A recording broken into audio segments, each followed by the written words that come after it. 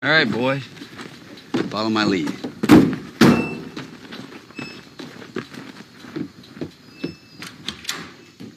Hello. Who's the honcho around here? I am. Who are you? Well, sir, I'm Jordan Rivers, and these here are the Soggy Bottom Boys out of Cottonelia, Mississippi. Songs of salvation to salve the soul. We hear that you pay good money to sing into a can. Well, that all depends. You boys do Negro songs? Sir, we are Negroes, all except for the fellow that plays the guitar. Yeah, well, I don't record Negro songs. No, I'm looking for some old-timey material. See, people can't seem to get enough of it. Since we started broadcasting it on the Pappy Old Daniel Flower Hour, so thank you for stopping by. But... Sir, the Soggy Bottom Boys have been steeped in old-timey material. Heck, we're silly with it, ain't we, boys? That's right. That's right. Yes, sir. We ain't really Negroes. Oh, except for our accompanists. I am a man of constant sorrow. I've seen trouble all my day. I bid farewell to old Kentucky, the place where I was born and raised, the place where he was born and raised. For 6 long years I've been in trouble. No pleasure here on earth I found. For in this world I'm bound to ramble. I have no friends to help me now. He has no friends to help him now. Maybe your friends think I'm just a stranger. My face you never will see.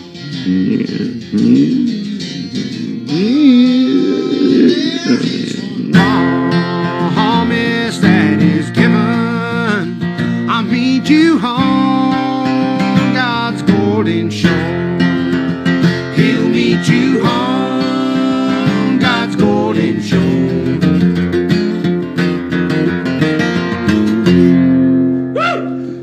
Hot damn, son! I believe you did sell your soul to the devil. Boy, that was a mighty fine picking and thing.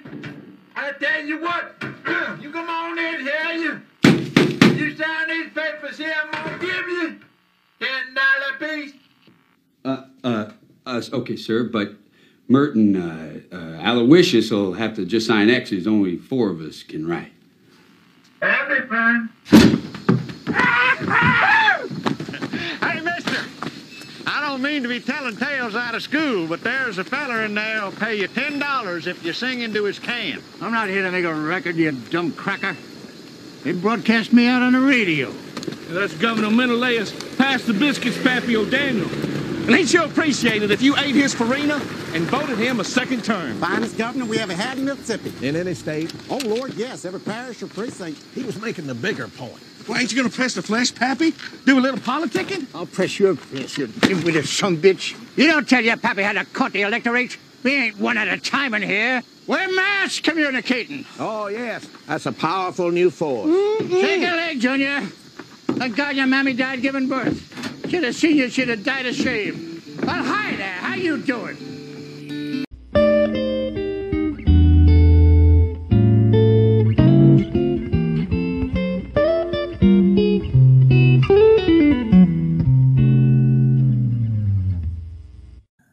This week on the podcast, buy a case of Dapper Dan, get paid $10 to sing into a can, and RUNNOFT.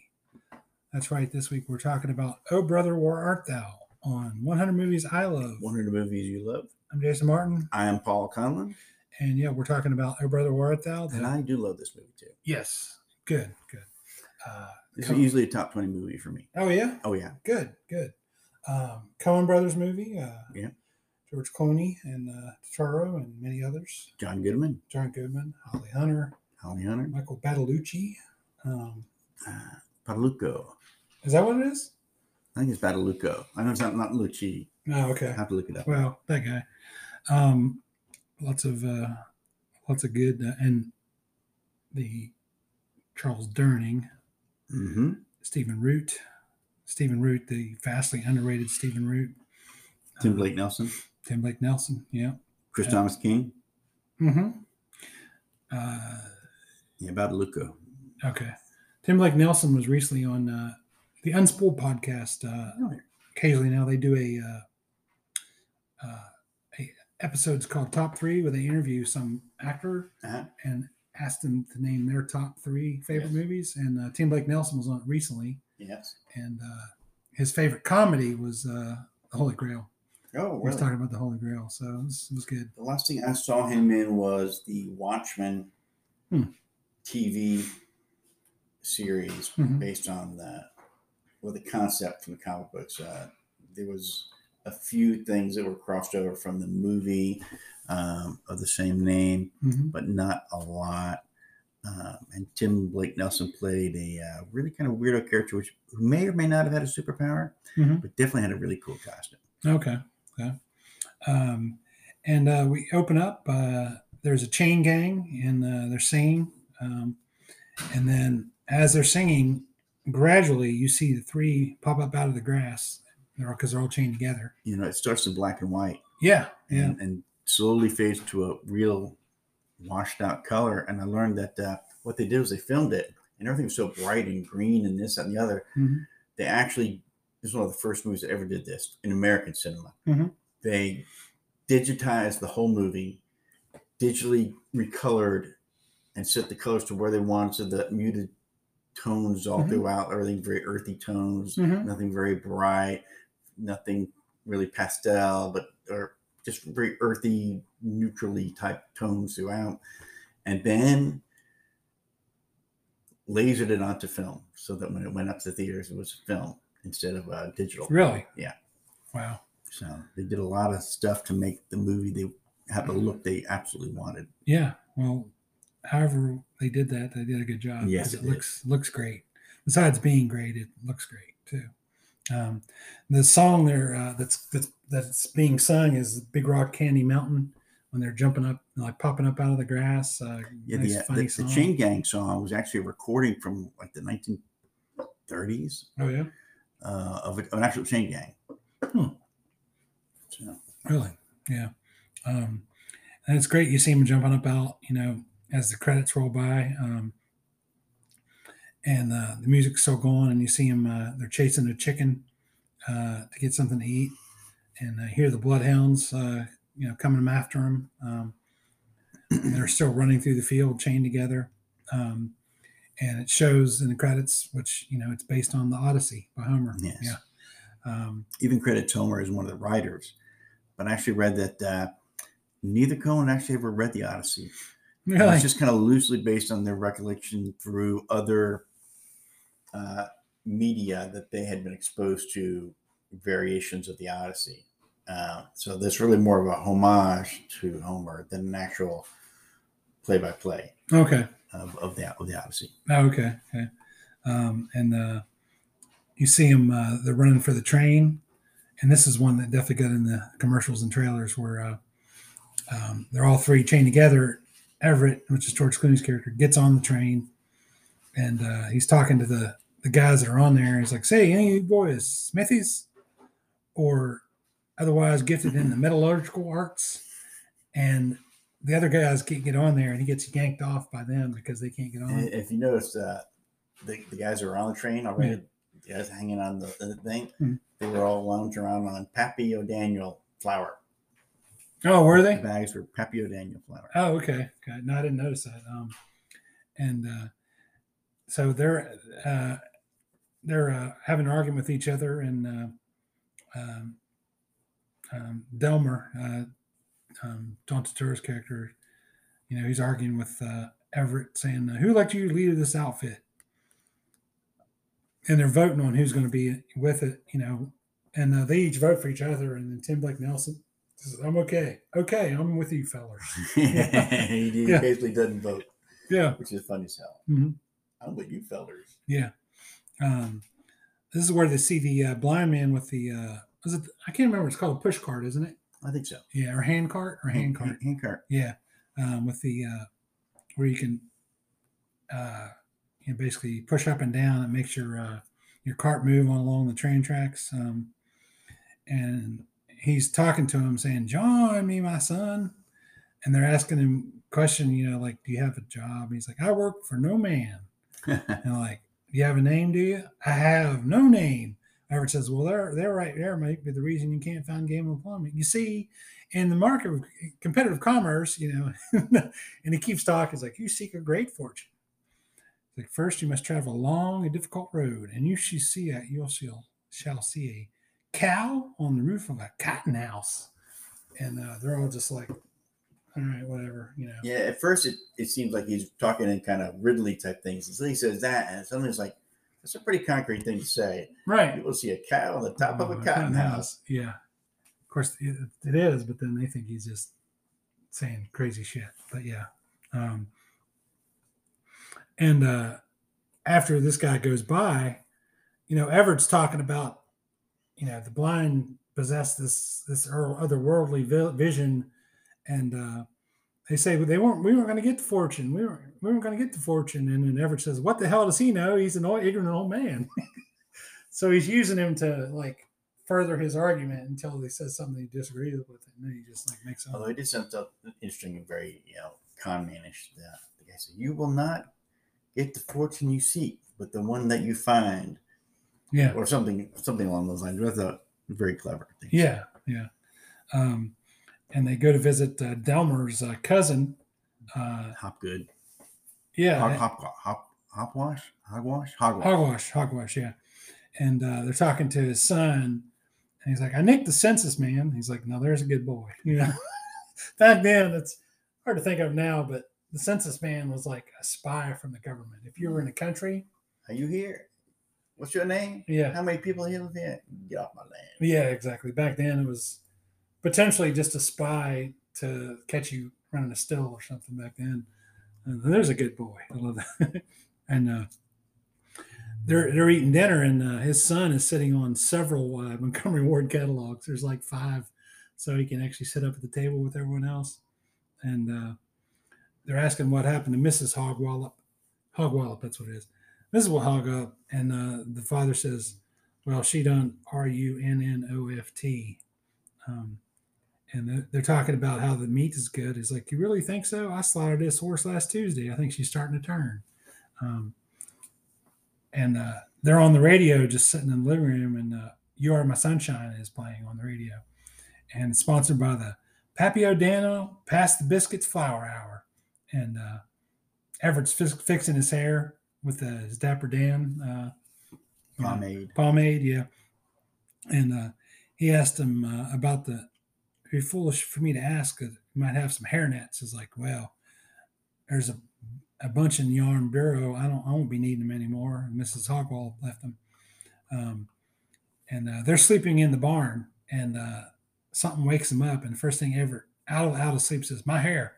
And that was a catchphrase we repeated much along. I like the one he comes up with right after that. "We're in a bad predicament. We're in a tight spot. We're in a tight spot." And it's like, "Damn, we're in a tight spot." He says it 4 different times in that little thing. The police are outside. They're setting fire to the barn. The police van is on fire. And they end up setting a fire that lands in the van, and there's machine guns in the van. So it starts shooting everywhere. And the son shows up driving the car, and you see him sitting on the Montgomery Ward catalogs so you can see. He said, "Get in, boys. I'm going to RUNNOFT." So great, because he was spelling the word in theory so the boy wouldn't know what happened. But the boy knew that the spelling of the word meant. Repeated it the same exact way. And they're all in the car, and that's a very memorable cinematic moment. They're all in the car. The whole barn is on fire, and the boy's driving the car, and they're blow through the doors of the barn, and they're all screaming like, "Ah!" And it's great, and they get away. And you see next day it's daylight. and they're throwing rocks at the kid, trying to go back home and mind your pa. And they find out the car needs repaired, and he goes to the store. And the guy's like, well, yeah, we'll have it for you in 2 weeks. And then he asks for Dapper Dan. It's like, we don't carry Dapper Dan. We have Fop. He's like, I don't want Fop, goddammit. I'm a Dapper Dan man. He's like, ain't this place a geographical oddity? 2 weeks from everywhere. Yeah. That's a famous line. All three of them are around the campfire, and he says, go for Everett. And he's trying to give him Gopher, but Everett has a watch he had stolen, and he says, "You got some light fingers, Everett." And he's like, "You stole that from my kin, who was fixing to betray us. You didn't know that at the time." He's like, "I stole it before he, but anyway, he's full of shit." Yeah. But I like that Tim Blake Nelson's like, "You got some light fingers, Everett." He just looks at him. So I was reading that Clooney was having trouble getting his head around the character, but he's from Kentucky, so he actually sent the script back to his uncle, and asked him to record the script, just read the script, so he could hear what that country twang and all would be. But the uncle was kind of religious, so all the curse words he just kind of left out. So he got the whole thing, and Clooney was going through it all. And as they're making the movie, about halfway through 2 or 3 days, the Coen brothers go, "Man, you're not seeing the script right. It's supposed to be this, this, and this, all these curse words." He goes, "What? I don't have that," because his uncle left it out of the stuff. Yeah. So okay, that's good. Yeah. Was it Rosemary's brother? It's some guy named Jack. Okay, it might have been his dad's brother. Yeah, probably dad's brother. Yeah. And this is where they see that they're sitting there getting ready to eat, and they say the congregation walking by them and singing, or some kind of religious hymn or whatever. Kind of eerie when they first kind of show up. Yeah, because they're talking. You can see. I think it's Everett and Delmar are kind of arguing about the watch, and you can just at that point see some white movement in the background, and you don't know that they're there yet. And then they slowly pull around different angles, and you slowly see the congregation walking past them. It's ghost-like. Yeah, it is. And they're walking toward the toward the whatever, the lake or the pond, whatever it is. Baptismal fire. Yeah, and water. And then Tim Blake Nelson's character he's like, he sees the baptism, is like, "Oh, I guess I'll," and Everett says, "Well, I guess hard times flush the chumps," and he gets baptized, and then Delmar gets baptized. Delmar says, "Well, I'll be a son of a bitch. Delmar been saved," and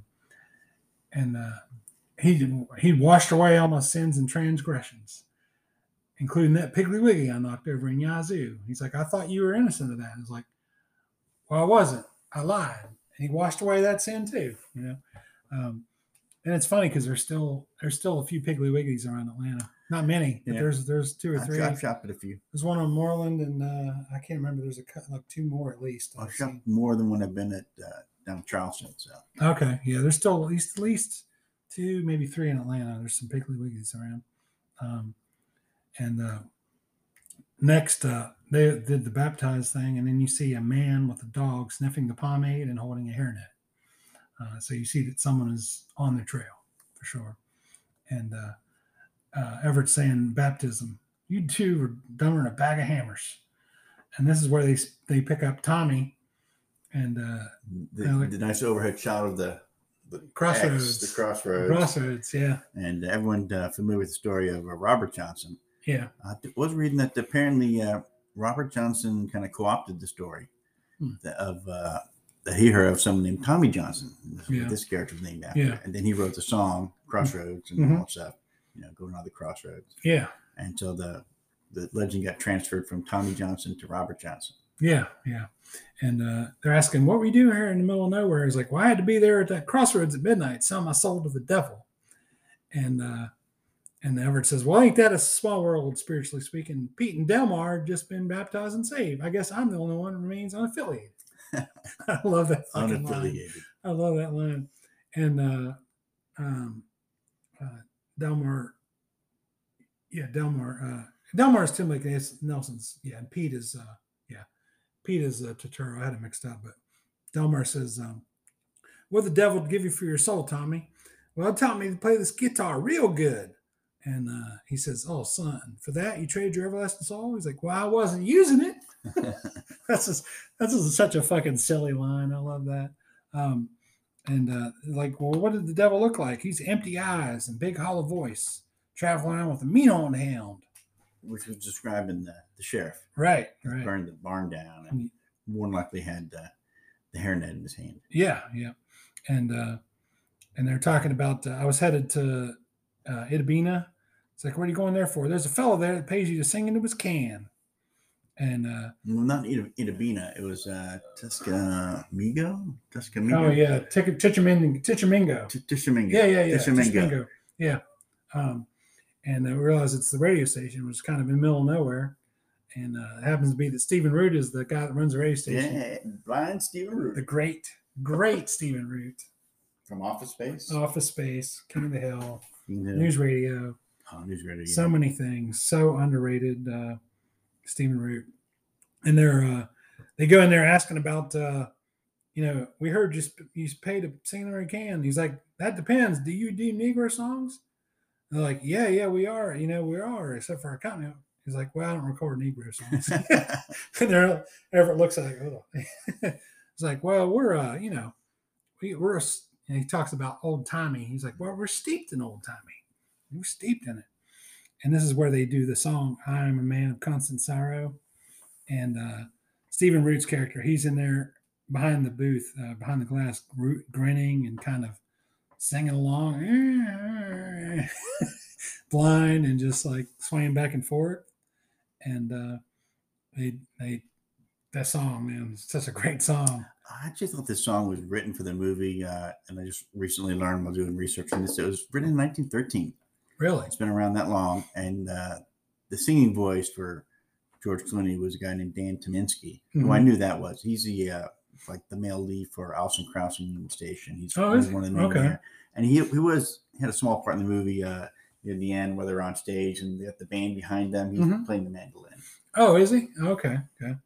Yeah, I mean, that song, man, that's it's especially the way they did it is wow.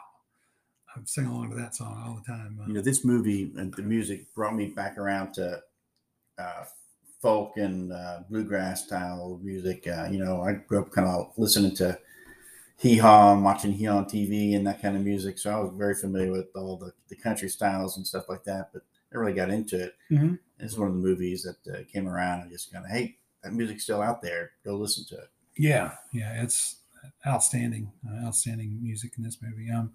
They get out of the radio station after they give them their money, and they talk about, each one of you get, one of them, I think Delmar says, no, Albert says, "Hot damn, son, I do believe you did sell your soul to the devil." He does such a great job in the guitar. Or you catch the part that after they sing the song and the radio guy goes, $10 a piece. Get y'all $10 a piece and get you to fill out this paperwork here. Yeah. And Eric goes, well, Jimmy, Bob, and Joe, they can't sign. They'll have to just put X on theirs.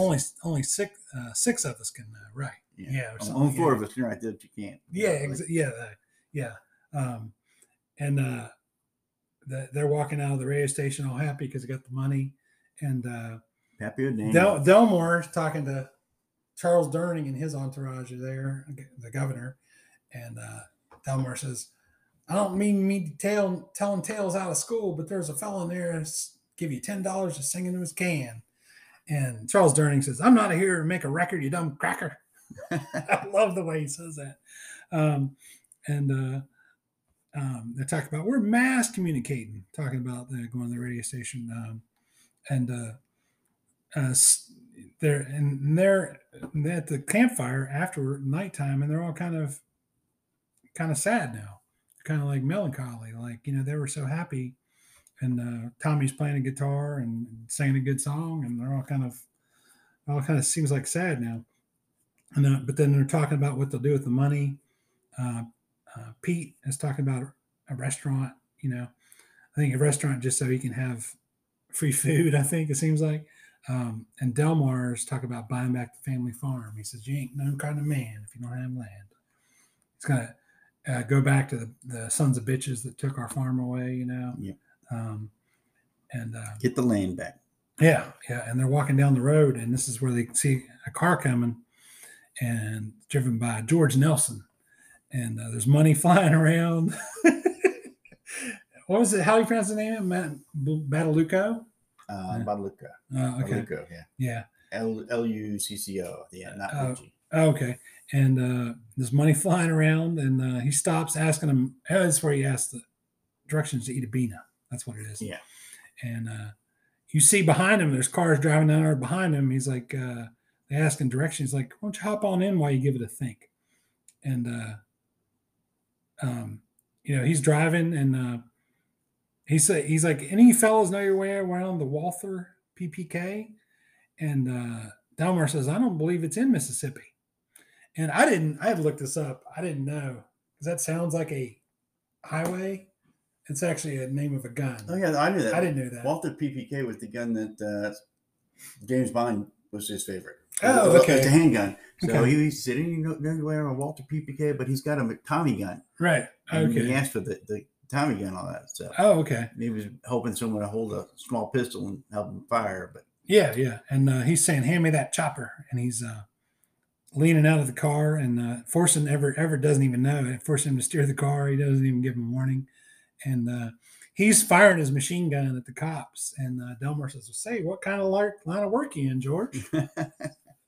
There's a few moments in here where these characters are too stupid to live, basically. That was one of them. But it's funny. It's great. But he's shooting at the cops, and then he starts shooting cows, which is nothing I hate worse for the cops. It's cows. cows. Yeah. No cows were harmed in the making of this movie. Right. In fact, there's one point coming right up after this where cows come across the road and the police run into the cow. Yeah. The ASPCA is always monitoring movies for this and the other, and they had to be assured that of course, they did not run over a cow. And they said, "Well, this is actually a CGI. There's never a cow there." "What? Show us." And they showed them the cow. So the tag in this was that it was a little bit different. Instead of when the animals were harmed in this movie, it was something a little bit more specific to the fact that it was a CGI cow. Oh, really? Okay. It was a CGI cow. Yeah, that was semi-hurt. That was hurt and not really hurt. Yeah. But the whole cow thing is like George is, they're going to rob the bank, and George is really happy. Everyone super happy robbing the bank, till this woman whispers, "I think that's Babyface Nelson," and he hears her, and this brings him down, pisses him off, and just really irritates the shit out of him. All of a sudden, he's depressed again. They rob the bank or whatever, and then they go back to the campfire, and George is really sad. And he just leaves them the money. He just gives them the money, and he's sad. He's like, whatever. He just walks off. So they have all the money that George had. Here's where we see Homer Stokes, who's the guy running for governor against Pappy O'Daniel. He's recruiting. There's a truck driving past. There's a farmer, and he's got the dwarf on the back sweeping with a little broom. It's his campaign about sweeping out the, Christmas. Christmas, his election thing about sweeping out the old the corruption or whatever. Sweep the state clean. That's what it is. You know who played Homer Stokes? I know his face, but his name is Wayne Duvall. Cousin of Robert Duvall. Really? Yeah. Okay. I mean, I've seen him in stuff, but he plays similar parts, Yeah. And they're headed to the radio station, they get to the radio station, but at the radio station, the guy's talking to Stephen Root, and he's like, we can track down them Soggy Bottom boys. Well, the whole state's going apey over that record. And Stephen Root is like, well, it was a powerful air, he's just full of shit, kind of going along with it. Like he doesn't really know what's going on. I think he just kind of lies and said, yeah, I knew it all along, type of thing. He's like, we got to track him down. If we don't, the competition will. And Stephen Root says, oh, mercy, yes, we got to beat that competition. The way he says that, he's just clueless, I think, really.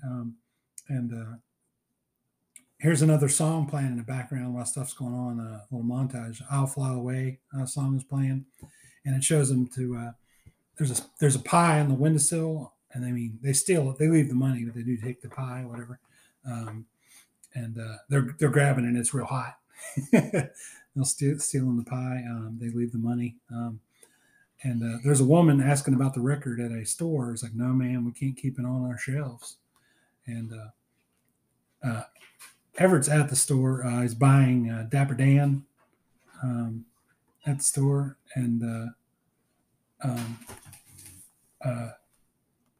then we get to where they're at in the woods or whatever, and the sirens, the three women, are singing to him. Well, before we get to that point, before we got to the store, after we're eating the pie at night, and they're around the fire, and they got eating the pie, and there's like newspaper underneath them. And he eats the pie and throws the paper in the fire, and it shows the top of it is the dam. The river's about to be dammed. Is at the top starts burning away underneath it. Is the story about the Soggy Bottom Boys. Who are they? Oh yeah, right.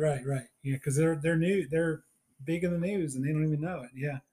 And I like how he's telling like sort of, you can see how he's kind of telling ghost stories, but you don't even hear nothing. You see the pantomime of him, like really odd movement. Yeah, he's got arms. This weird. It's just a silly thing. But it's great, but the sirens, they get him drunk and putting him to sleep. And then they wake up and Delmar's there and Everett's there, but Pete's gone. Just a pile of clothes. But they left his heart. They left his heart. And when he said that, I'm like, oh my God, what's going to happen here? Right. And then you see that it's a toad, and it hops off into the creek, and Delmar's chasing it. Pete, come back, Pete. But when he wakes up, I guess Delmar wakes up Everett. Everett wakes up and says, my hair. First thing he says. That was actually my name on some video game I was playing back then. My name, or like the name of my town I named it, was My Hair. My Hair. Because we're watching this movie so many times. He said, sweet Jesus, Everett, they left his heart. It's like they loved him up and turned him into a horny toad. And then Delmar's chasing the toad in the creek. Delmar says, we got to find some kind of wizard can change him back. They're at the restaurant, and he's got Pete in a shoebox, and Everett's like, you can't bring a toad into a fancy restaurant, and it's like, we don't want him to think we're ashamed of him. And Everett says, if it is Pete, I am ashamed of him. This is where they meet Big Dan Teed, played by John Goodman. Basically, when Everett is he hears the money. Yeah, like he's getting to tip the waitress. Everett pulls a wad of money out and peels a bill off, and Big Dan Teagues hears the money. Yeah. And he's got the eye patch over one eye. One bad eye. Yeah, he's the Cyclops. Which makes for a really funny scene slightly later on in the movie. Right. Big Dan is wanting to talk to Everett, and he's like, I'm here to teach you about the Word of God, which, let me tell you, there's damn good money in these times of woe and want. And we'll be back after this.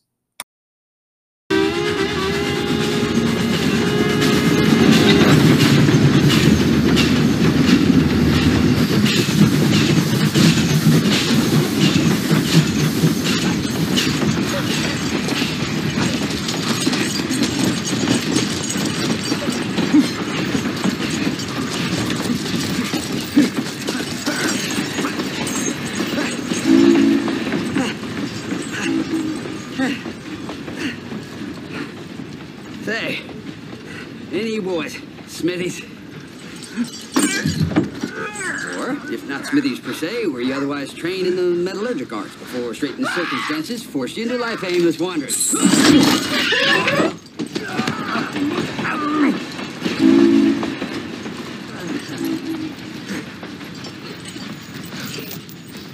Jesus. Can I count on you people?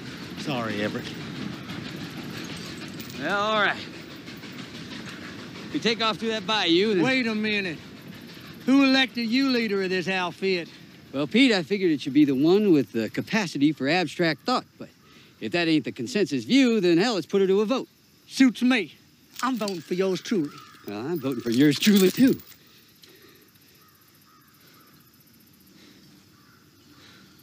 Okay.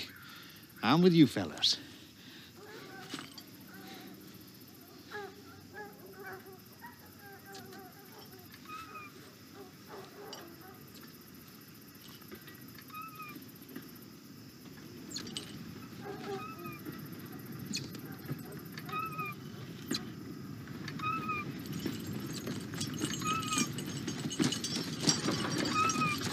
Mind if we join you, old timer?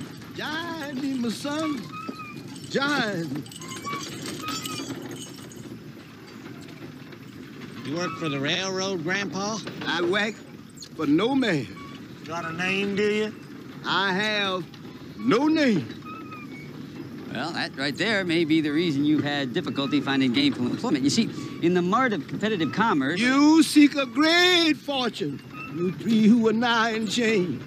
You will find a fortune. Though it will not be the fortune you seek.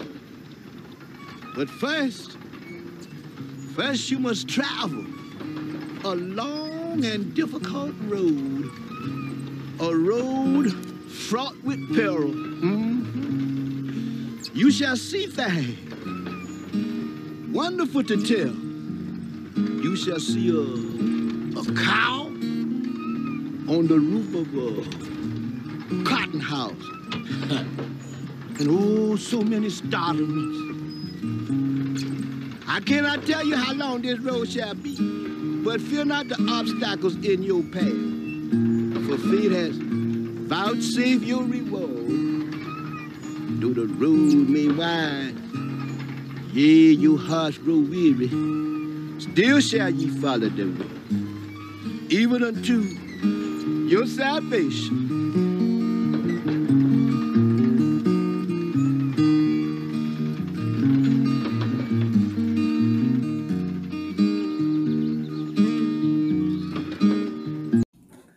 We are back here on the podcast talking about Oh Brother, Where Art Thou? And this movie on Rotten Tomatoes. Take a guess on the critic score. 100. 78.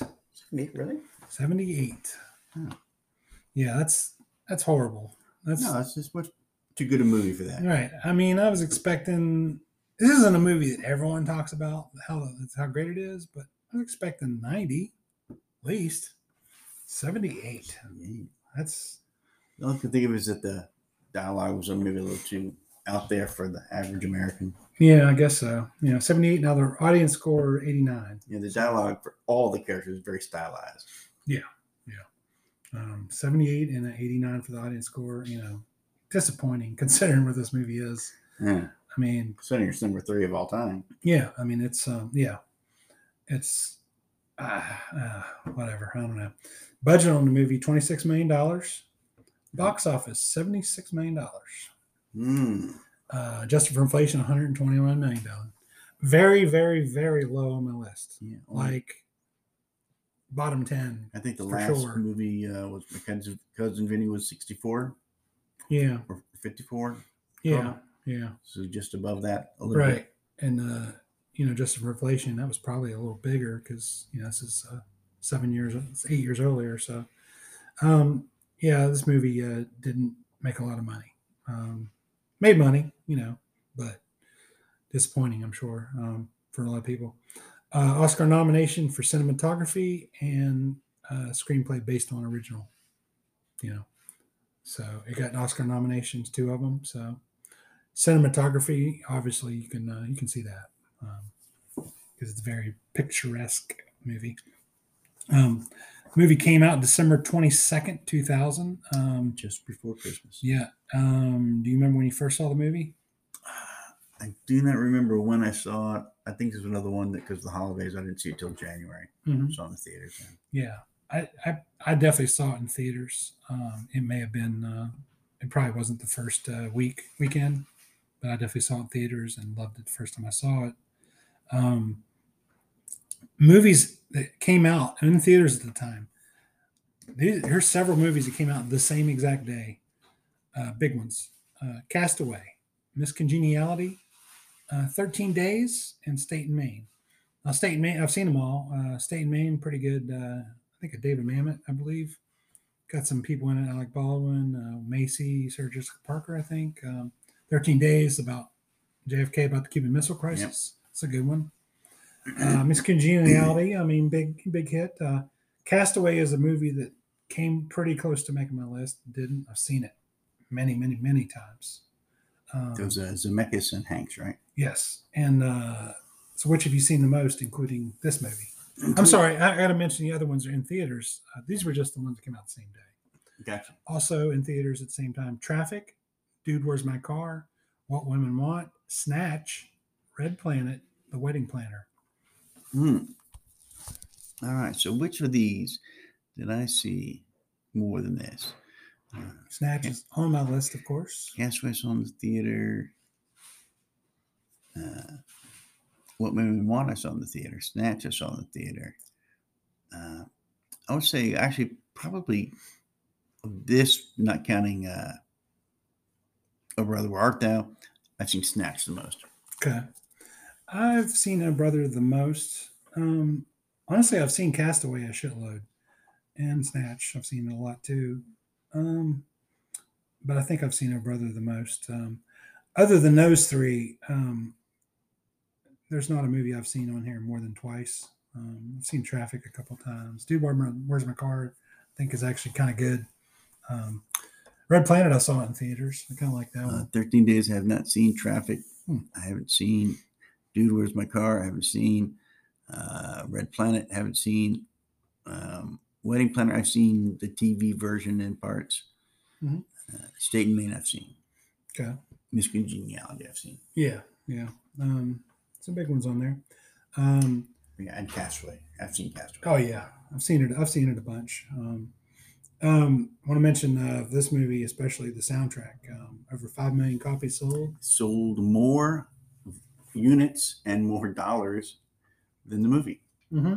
And hit number one well over a year after the movie and the soundtrack originally came out. Yeah. In like 2002, like March of 2002. Yeah, it's a rare case where the soundtrack is way more famous than the movie. Yeah. And that song, Man of Constant Sorrow, led the way. Yeah. And I was thinking about this. There's only, I'm not just talking about my top 100 movies list, but there's only probably 2 soundtracks that I have every song of on my Spotify playlist. And I have a big Spotify playlist, like 7,000 songs. Yeah. It's only 2 soundtracks that I have every song of. And one is this and one is Pulp Fiction. That's it. You know, the soundtrack had 2 sequels. I heard about it, but I don't know. One is Oh Sister, Where Art Thou? And then the next one is just called Oh Sister. Okay. The soundtrack, huge, big deal. A lot of great songs. Don't really care much for gospel music, but a lot of these are gospel, and man, they're all great songs. Love them all. And I was even thinking of other soundtracks like I've had, but I definitely don't like even Footloose. I had Footloose soundtrack, but I don't have every one of them on my Spotify playlist. There's a few others. Saturday Night Fever. Same thing. I thought Saturday Night Fever. I don't think I have every song on there. Most of them, and one I do have, but it doesn't really count as Forrest Gump. But I know those songs before Forrest Gump. They're all classic rock staples. So I won't have them on there because they were on Forrest Gump. Yeah, because they were. Yeah, because they're all like huge classic rock songs that I already love. So, and the director, the Coens, this is my favorite Coen brother movie, obviously. Yeah, Joel gets the credit for directing, but both of them actually directed. Ethan produced, but I think they both produced, and they both wrote. Wrote, along with Homer. Yeah. And the fact that I've got 3 Coen brother movies in my top like 14 because you also have The Big Lebowski and Fargo. And you also got Raising Arizona, which is like, I think, in the 40s on my list. So, Yeah. Big on the Coen brothers. After that, I think the best Coen brothers movie that's not on my list for me is Hudsucker Proxy. Hudsucker Proxy. Love that movie. There's not a lot of love for it, but I love that movie. I think the Coen brothers are one of the few movie makers where you could probably sit down and watch their entire movie collection in order every 7 to 10 years and just be happy. Yeah. I love them. And just a lot of great movies. And there's some that are many people consider great that I don't necessarily love that much, like Miller's Crossing and Barton Fink. I'm like, yeah. But You a lot know of the people story love behind them. Barton Fink? Barton Fink's a story about a Hollywood screenwriter who's got writer's block. Mhm. So all these crazy things start going Yeah. crazy in his life. It's because they were making Miller's Crossing, they were writing it, I should say, and Mhm. they got writer's block. So like, how do we get rid of our writer's block? Well, we'll write about it. So they wrote a screenplay about having writer's block. Yeah. in Barton Fink.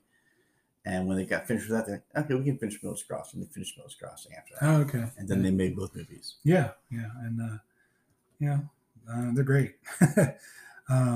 And the tagline, sometimes you have to lose your way to get back home. Pretty good tagline. Yeah. Wanted to mention a deep connection to the movie Deliverance because it's about the Tennessee Valley Authority and getting ready to flood an area to electrify up the South. That's a pretty big thing these movies have in common because it's a major plot point in both movies. Yeah. So, just want to mention that. Steve Parker Award. This was a tough one. I'm going to have to name one and then save one for Who's Your Guy because there's some, and the fact that I'm not picking John Goodman for either one of these in here is incredible because that's how good these other two people are. So Steve Parker Award gives to Stephen Root. I love Stephen Root. King of the Hill is one of the best sitcoms. I don't even call it a cartoon. It's an animated sitcom and Office Space, especially on King of the Hill, playing Bill, such a great pathetic character, and also plays Hank's boss. He's just so great. Stephen Root is awesome, and playing the blind radio station guy is great. Bechdel test on this one. Bechdel, you got Holly Hunter, and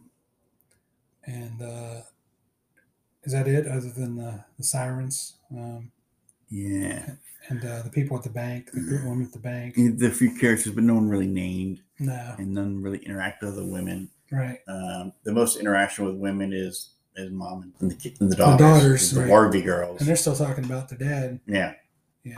So doesn't pass the test. Yeah. But might be one of the last chances to pass the Bechdel test. I'm not sure. Maybe not. There's only 2 more movies left. So, it's time to get back to talking about the story here. We're back we just met Big Dan Teague at the restaurant. They're at the restaurant, and Pappy O'Daniel, the governor, is there too. Not talking to them, but they're talking about their strategy, the campaign strategy. And they're talking about Homer Stokes talking about reform. And one of his, I think his son says, maybe we can get us some reform too. Reform? How are we going to do reform with the damn incumbent? And he's like, is that the best idea you boys can come up with? Reform. And Big Dan is eyeing the shoebox they have at the table. Of course, Pete is in the shoebox. Yeah. Pete the Toad. Right, exactly. They said, if you cover my bill, we wrap this up, we can have a picnic. And they go outside under a tree. He's going to tell them about the word of God, how they can make money. And Big Dan is standing up. He rips off a giant tree branch and just winds around and smacks Delmar right in the head with this giant tree branch. And Everett says, what's going on, Big Dan? This is one of those moments in the movie where someone is too stupid to breathe, I think. Yeah. He gets smacked in the head with the branch. Corn comes flying out of his Right, mouth, like right, teeth everywhere. Right. And Delmar comes and attacks him, and he's like, John Goodman weighs 3 times as much as him. So he's just kind of like flips him over. It's kind of like a nuisance or something. And then Big Dan picks up the box. Goes, "What you got in here?" Yeah. It was thinking there's a bunch of cash. Opens it up and goes, "There ain't nothing but a toad in here." And Yeah. he picks it up in his big sweaty hand and Yeah. he crushes Pete Yeah. into mush and then throws him against a tree. Yeah, yes. And Delmar just faints. Throws him hard against the tree. And Dan's walking away. It's like, see you in the funny papers. And then he also steals their car. Yeah. Yeah. And then the next scene, it's dark and they're whipping Pete. They got him tied up. They're whipping him. The devil. We learned for sure that Pete's definitely alive. Right. The devil's there. And there's a noose hanging from the tree. I think his name is Sheriff Cooley. Okay. And Elvert and Delmar are riding in the back of the truck and discussing what happened. And there's a chain gang, and they see Pete. Pete looks at him out of the corner of his eye. And so they know Pete's okay. But he's back in prison. There's a rally for Homer Stokes, and they're singing "Keep on the Sunny Side." Homer Stokes is saying "Servant of the Little Man," and he's got a dwarf there. The guy. It's like he ain't lying, and he's sweeping this state clean. He's got a little broom, and this is where we see the Warvey Gals singing, and we don't know what that means at first, of course, but then we meet Holly Hunter, which is the mother of the children, and his ex-wife. Said, I haven't seen you not since you got hit by that train. Because he told him all that his father got hit by a train. Yeah. Keeps repeating it over and over again. I ain't dead. I ain't been hit by no train. I ain't dead. Best thing you ever did is get hit by that train. And he keeps saying that to him. And the daughters are talking about her new suitor. It's like, he's bona fide. Yeah. It's like, I'm the damn. He's a suitor. Yeah, I'm the damn paterfamilias. It's great because this movie with a lot of basically hicks. He's spouting Latin at him. Paterfamilias. And where's she at? Where's your mother at? She's at the 5 and dime buying nipples. It's such a great, just a silly line now.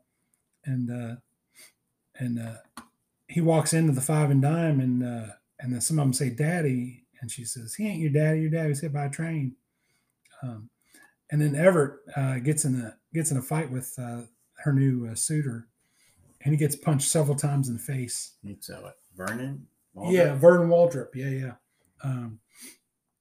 And it's funny, every time he gets punched, he's just like, ooh, it's almost like a cartoon character. Yeah, he didn't land a single hit, and Waldrop just walks on him. Yeah. And they throw him out, and the one guy with the great face said, "And stay out of the Woolworths." Yeah, I think he's like the manager. Yeah.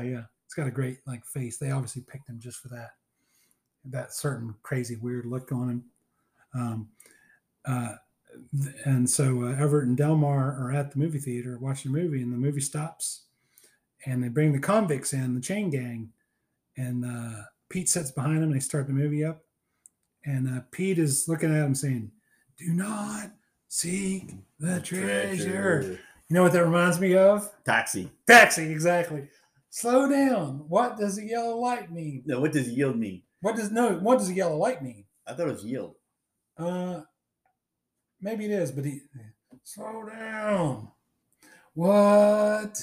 I think it was yellow light, but anyway, yellow light. That's taxi, exactly. It's exactly what it meant. He keeps saying it, and Delmar says, "We thought you was turned into a toad," and he looks at him confused, but he keeps saying, "Do not seek the treasure," and they break Pete out, and they get together, and Everett ends up admitting there is no treasure. He basically had to lie to him. To get him, like, we was chained together. And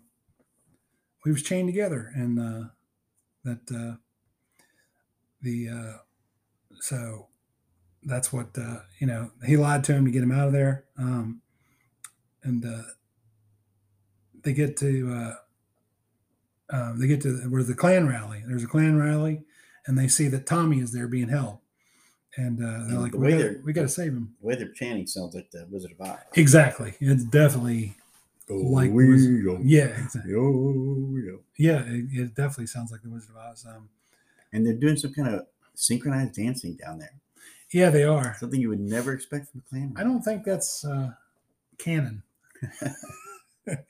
Maybe we get a Klan expert on the next episode. So apparently when they were filming it, they just got as many people as they could to film it, including a lot of black people under the robes to film that. And the Coen brothers heard a couple people saying, "It's the weirdest shit ever." Yeah. Oh, really? Okay. Because they're all out there in the Klan robes dancing around, doing synchronized dancing and all this chanting and stuff. And it's really just it looks odd to watch it. Oh yeah, and they knock out. They've all got like sort of grease or whatever on their face to be less visible in the night. And they knock out the collar guard and steal their outfits, and that comes into play here in a little bit. But they end up when they unmask them, they said the collar guard's colored, and you see that Homer Stokes is the leader, the guy running for governor. This is where they throw the spear up in the. Before then, as they're walking Tommy up toward the fiery cross, and then they're as the color guard, our three heroes are walking behind them. One of the Klansmen, his head pops up, and he slowly turns around, and there's only one eye hole, so it's Big Dan. Yeah. And he smelled that Dapper Dan is what it was. Yeah. And he follows along and yanks their skull caps off, and they got the black face on, and that's when they said, the color guard, the color. Yeah. So they cut the wire holding up the fiery cross, and it lands on Big Dan. So he's done. Big Dan's done. And Pappy is talking about hiring away Stokes' campaign manager, which is Waldrop, which is, the wife. The husband, the intended husband. Yeah. They put on disguises and get on stage. They put on just basically fake beards to sing, and they're doing the different songs before they get to the big song. But I think Delmar, Team Like Nelson, it sounds like it is his voice. Yeah, I was gonna say it sounds like in him. the Jailhouse now. Right. Yeah, it's really him because he's actually a singer, and that's definitely not John Turturro doing the yodeling, no. But apparently, Team Like Nelson was a neighbor of the Coen brothers. Oh yeah. And they knew that he was a classic scholar, which is what he was. Mm-hmm. He's actually probably the only one there actually read the Odyssey. Mm-hmm. And they gave him the script, and he thought he just wanted him to critique it because it seemed somewhat based on the Odyssey. Mm-hmm. They actually wanted him for the part of Delmar. Oh, okay. That's good. Because I definitely had no idea who he was before this movie. And apparently while he was making this movie, like he'd act in the daytime or night, and then the other half of the day he'd be editing a movie he was making called O, which I'm not familiar with. I'd have to look it up. Oh, okay. But he's singing, and you got Turturro dancing in the background, like moving his very country looking, lifting his knees up in the air and everything, dancing really silly in the background.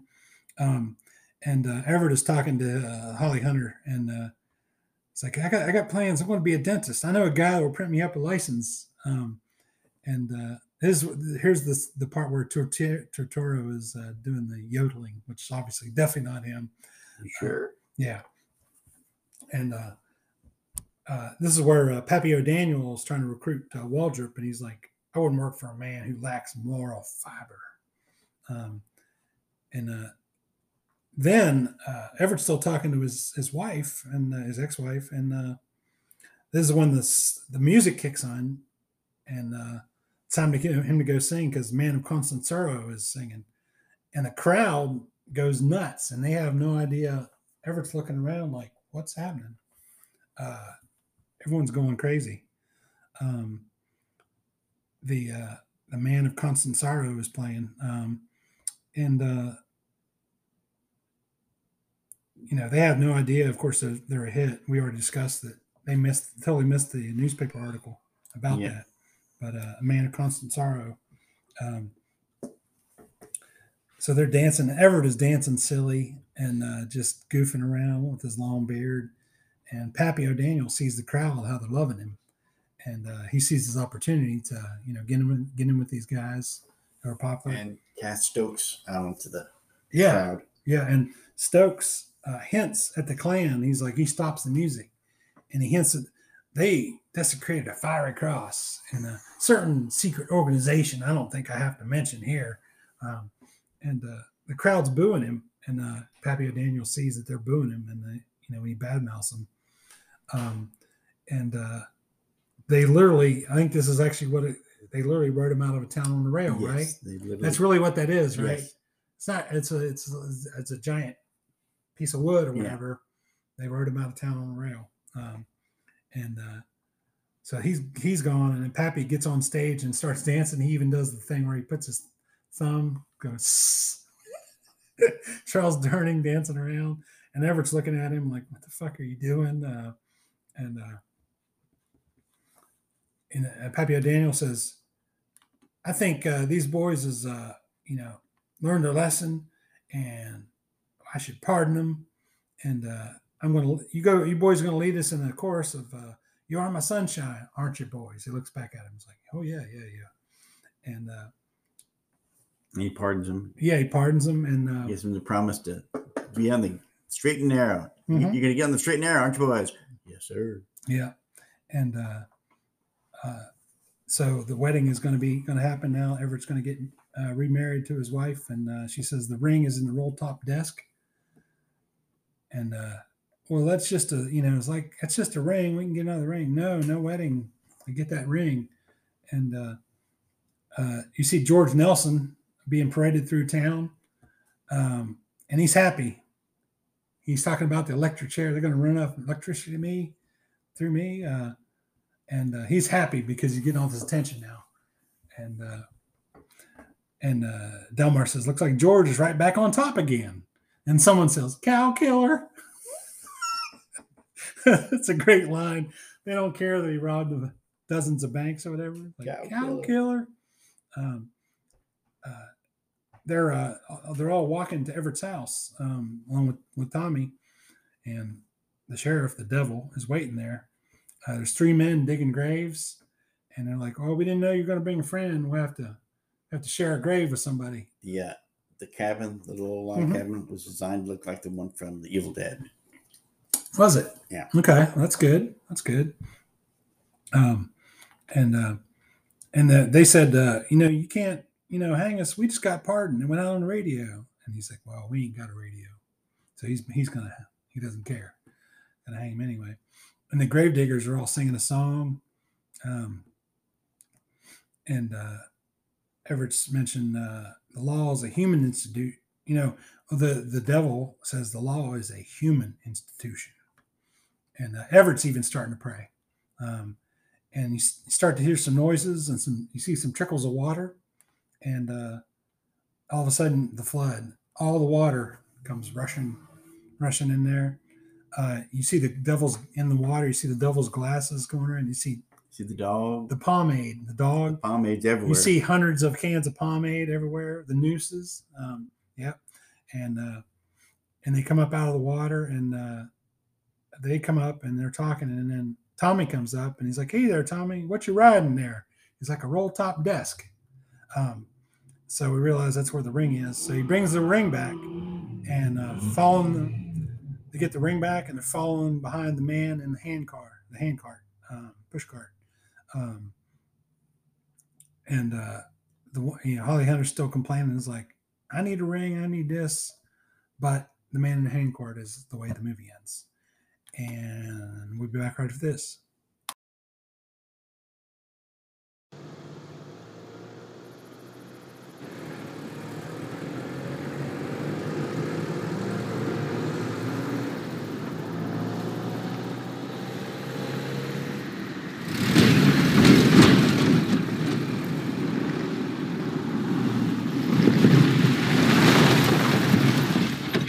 Is this a road to Itabina? Itabina?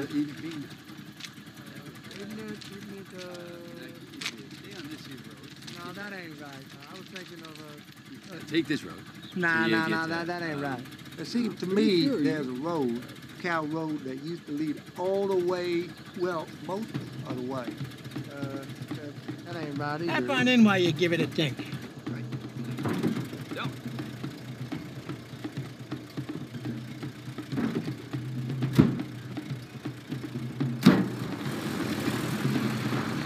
Any of you boys know your way around the Walter PPK? Well, see, that's where we can't help you.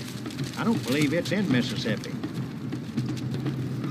Friend, some of your folding money has come unstowed. Just stuff it down that sack there, will you? You boys aren't bad men, I take it. Well, it's funny you should ask. I was bad till yesterday, but me and Pete here been saved. I'm Delmar, and that there's Everett. George Nelson. It's a pleasure. Grab the tiller, will you, buddy?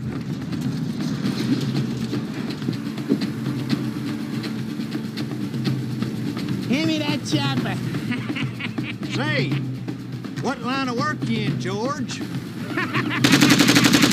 Come and get me, Captain, you flat-footed, lame-brained, soft-ass sons of bitches. Know what you got me? I'm George Nelson. I'm bigger than any John Law ever lived. I'm 10.5 feet tall. Leave you food road. Cows. I hate cows worse than cappers. Oh, George, not the livestock. Come on, you miserable salary sons of bitches. Come and get me.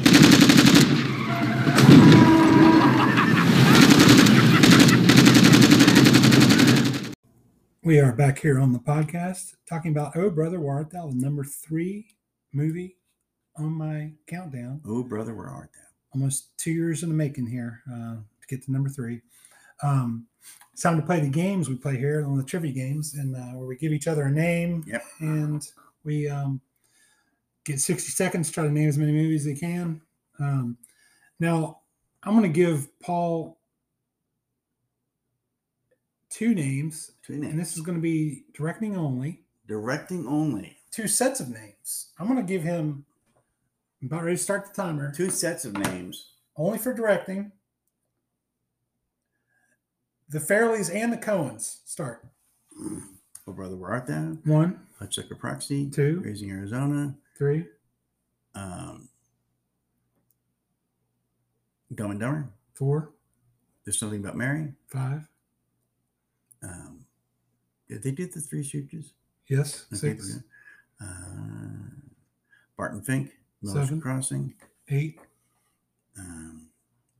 Fargo. 9. Big Lebowski. 10. Stuck on You. 11.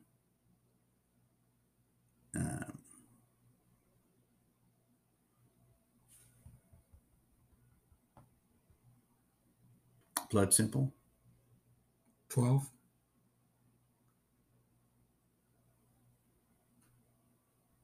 Serious Man.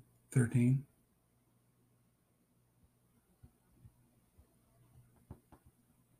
Time. Okay. Pretty good.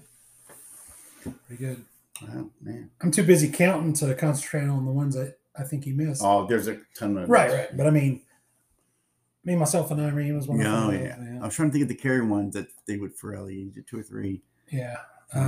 Man Who Wasn't There. Yeah, Joel Cohen, yeah. Yeah. And I don't know. There's plenty out there. The Farrelly Brothers did one that I didn't care for much. Outside Providence, I think, with Alec Baldwin. It wasn't that great. I don't know. Anyway, I don't know. There's several, but I don't know. Like I said, I got too much thinking about what number I'm on. Oh, you know what? They did Dumb and Dumber 2. Yeah. Dumb and Dumber was done by someone else, but they did Dumb and Dumber 2. Yes. Yeah, they did. So what name do you have for me? I have a classic British actor. New classic British actor. Ready? Okay. The name is Christian Bale. Batman Begins. 1. The Dark Knight. 2. The Dark Knight Rises. 3. The Machinist. 4. American Psycho. 5.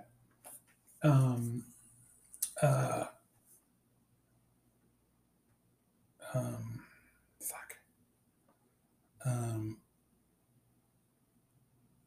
Is he in Dunkirk? No, I don't know. Probably not. Wow, why can't I think of more Christian Bale movies? Oh,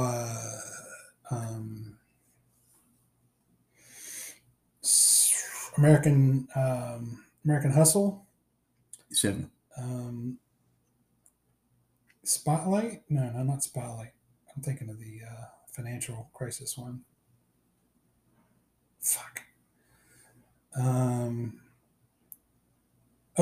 Newsies. Time. Right. 9. Yeah. So Empire of the Sun was like one of the first. Empire of the Sun was not just Vice. Yeah. The Big Short. You were thinking. Big Short. Yeah. The Prestige, The Fighter. Mm-hmm. Ford versus Ferrari, one of the newer ones. Yeah. Equilibrium, Hostiles, Terminator Salvation, Little Women, Exodus, Gods and Kings, Howl's Moving Castle. I guess he did a voice in that. Usually, I forgot about that when he was a kid. Yeah. Public Enemies, Pocahontas. The 310 to Yuma. Did you see that remake? I never did. Russell Crowe and Christian Bale. That was good. Yeah, I never had. It was so good. It was so good. I watched the original. Original was okay. Probably much better during its time. Yeah. Yeah. So who's your guy in this movie? Who's my guy in this movie? I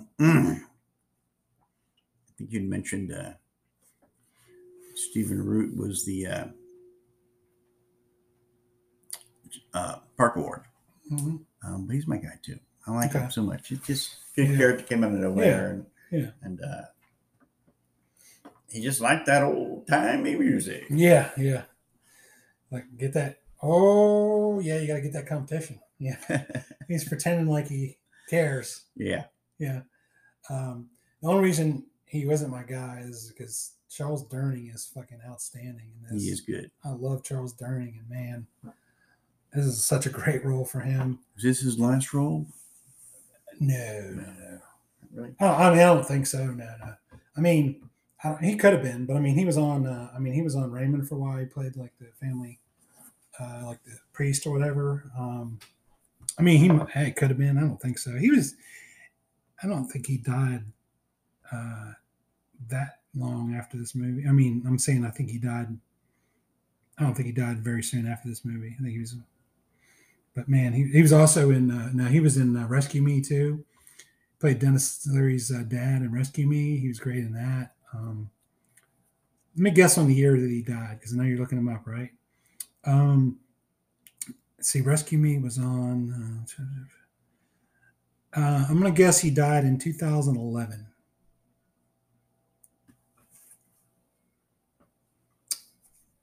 December 24th, 2012. Okay, yeah. Because I know he was on Rescue Me, and I think he died the year before the show ended. 89. Okay, man, he's fucking great in this movie. Dealing with his entourage, those guys, his son and other two guys were just terrible. Just, you dumb cracker. Charles Durning is awesome. So who's the villain in this movie? The devil. Yeah. He's a bad guy. Yeah. No one hunting down. And at the very end where they capture him, we've been pardoned. He goes, I don't care. Right. It's been on the radio. We ain't got no radio. Yeah. He's ready to get him. He's ready to kill him. He's been hunting the whole movie. Yeah. And it's been relentless. Mm-hmm. It's just kind of not really an act of God, but more of an act of man. Yeah. Changing nature. Yeah. Changing nature of man, so to speak. Mm-hmm. That saves him. Yeah. And that actor, pretty vital role in Seinfeld, played George's boss near maybe the last season or two Seinfeld was on. Really? And he didn't. And George loved him because he didn't care. Like he wasn't a bad guy. He didn't give a shit. George could just fuck around. And he loved him because of that. That was post Steinbrenner job for George, I'm sure. Yeah. And he was great. He played George's boss. Yeah, he did. Yeah, he's definitely the villain for sure. Does he make our list? Yeah. No. Yeah. Even though he's the devil, he's still not Man. not villainous enough. I don't know if he's the devil, but he certainly represents him pretty well. Right. And yeah, he doesn't make our list. No. No. It's pretty tough to. I think our list is probably going to stay where it is to the end. A couple more movies to go. Yeah. I know one of them. And your number one movie, there's no real central villain in there. And you may make an argument for the guy with the Band-Aid, but you know. Yeah. Yeah, that's me still being coy. You should know what we're talking about already. Yeah, if you're paying attention, you know what we're talking about. Or if you've already, if you're way behind in time, you can just look and see what our number 1 and 2 is. But so would this be on your list? Yes, it's a good movie. This is such a good movie. One of the best film movies of all of them. Yeah.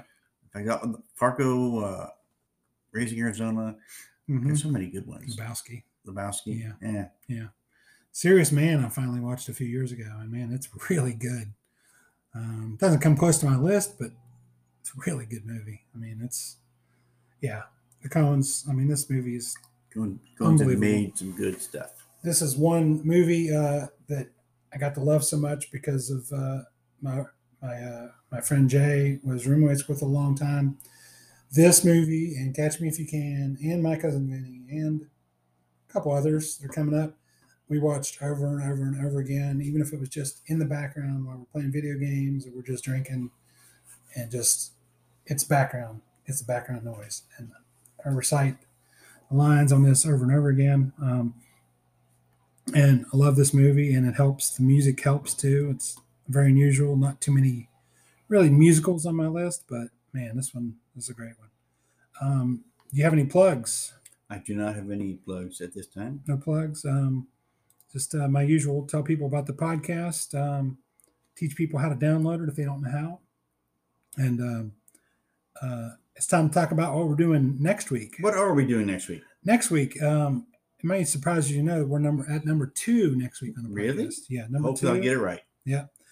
So next week, read some poetry from Baudelaire, grab a meal at the Tip Top Cafe, and look out for Phil's shadow. That's right. Next week, we're talking about Groundhog Day on 100 Movies I Love. 100 Movies You Love. You know what we're doing next week on the podcast? What are we doing next week on the podcast? Groundhog Day. Groundhog Day? Yeah. Next week, it's Groundhog Day on 100 Movies I Love. 100 Movies You Love. You know what we're doing next week on the podcast? Next week on the podcast? Groundhog Day. Groundhog Day? That's right. Next week on 100 Movies I Love. 100 Movies You Love.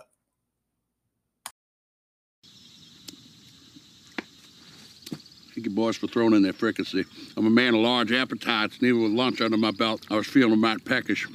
It's our pleasure, Big Dan.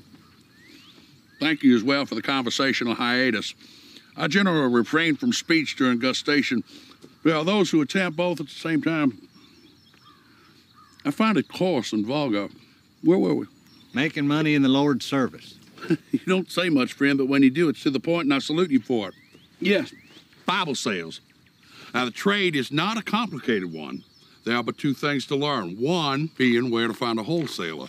The Word of God in bulk, as it were. 2, how to recognize your customer. Who are you dealing with? It's an exercise in psychology, so to speak.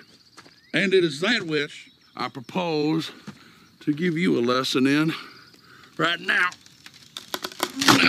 Well, I like to think I'm a pretty astute observer of the human scene, too, Big Dan. No doubt, brother.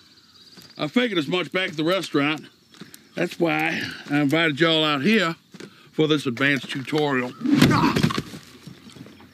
going on, Big Dan? It's all about the money, boys. That's it. Don't. Right. I don't get it, Big Dan.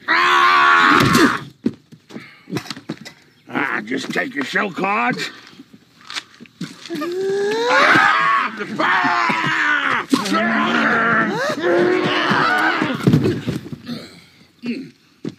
And whatever you got in the hole.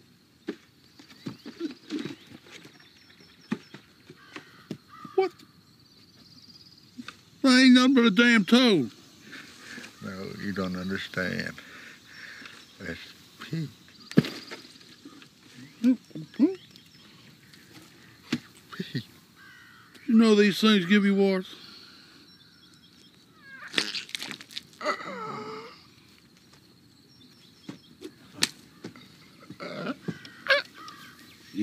Nelson.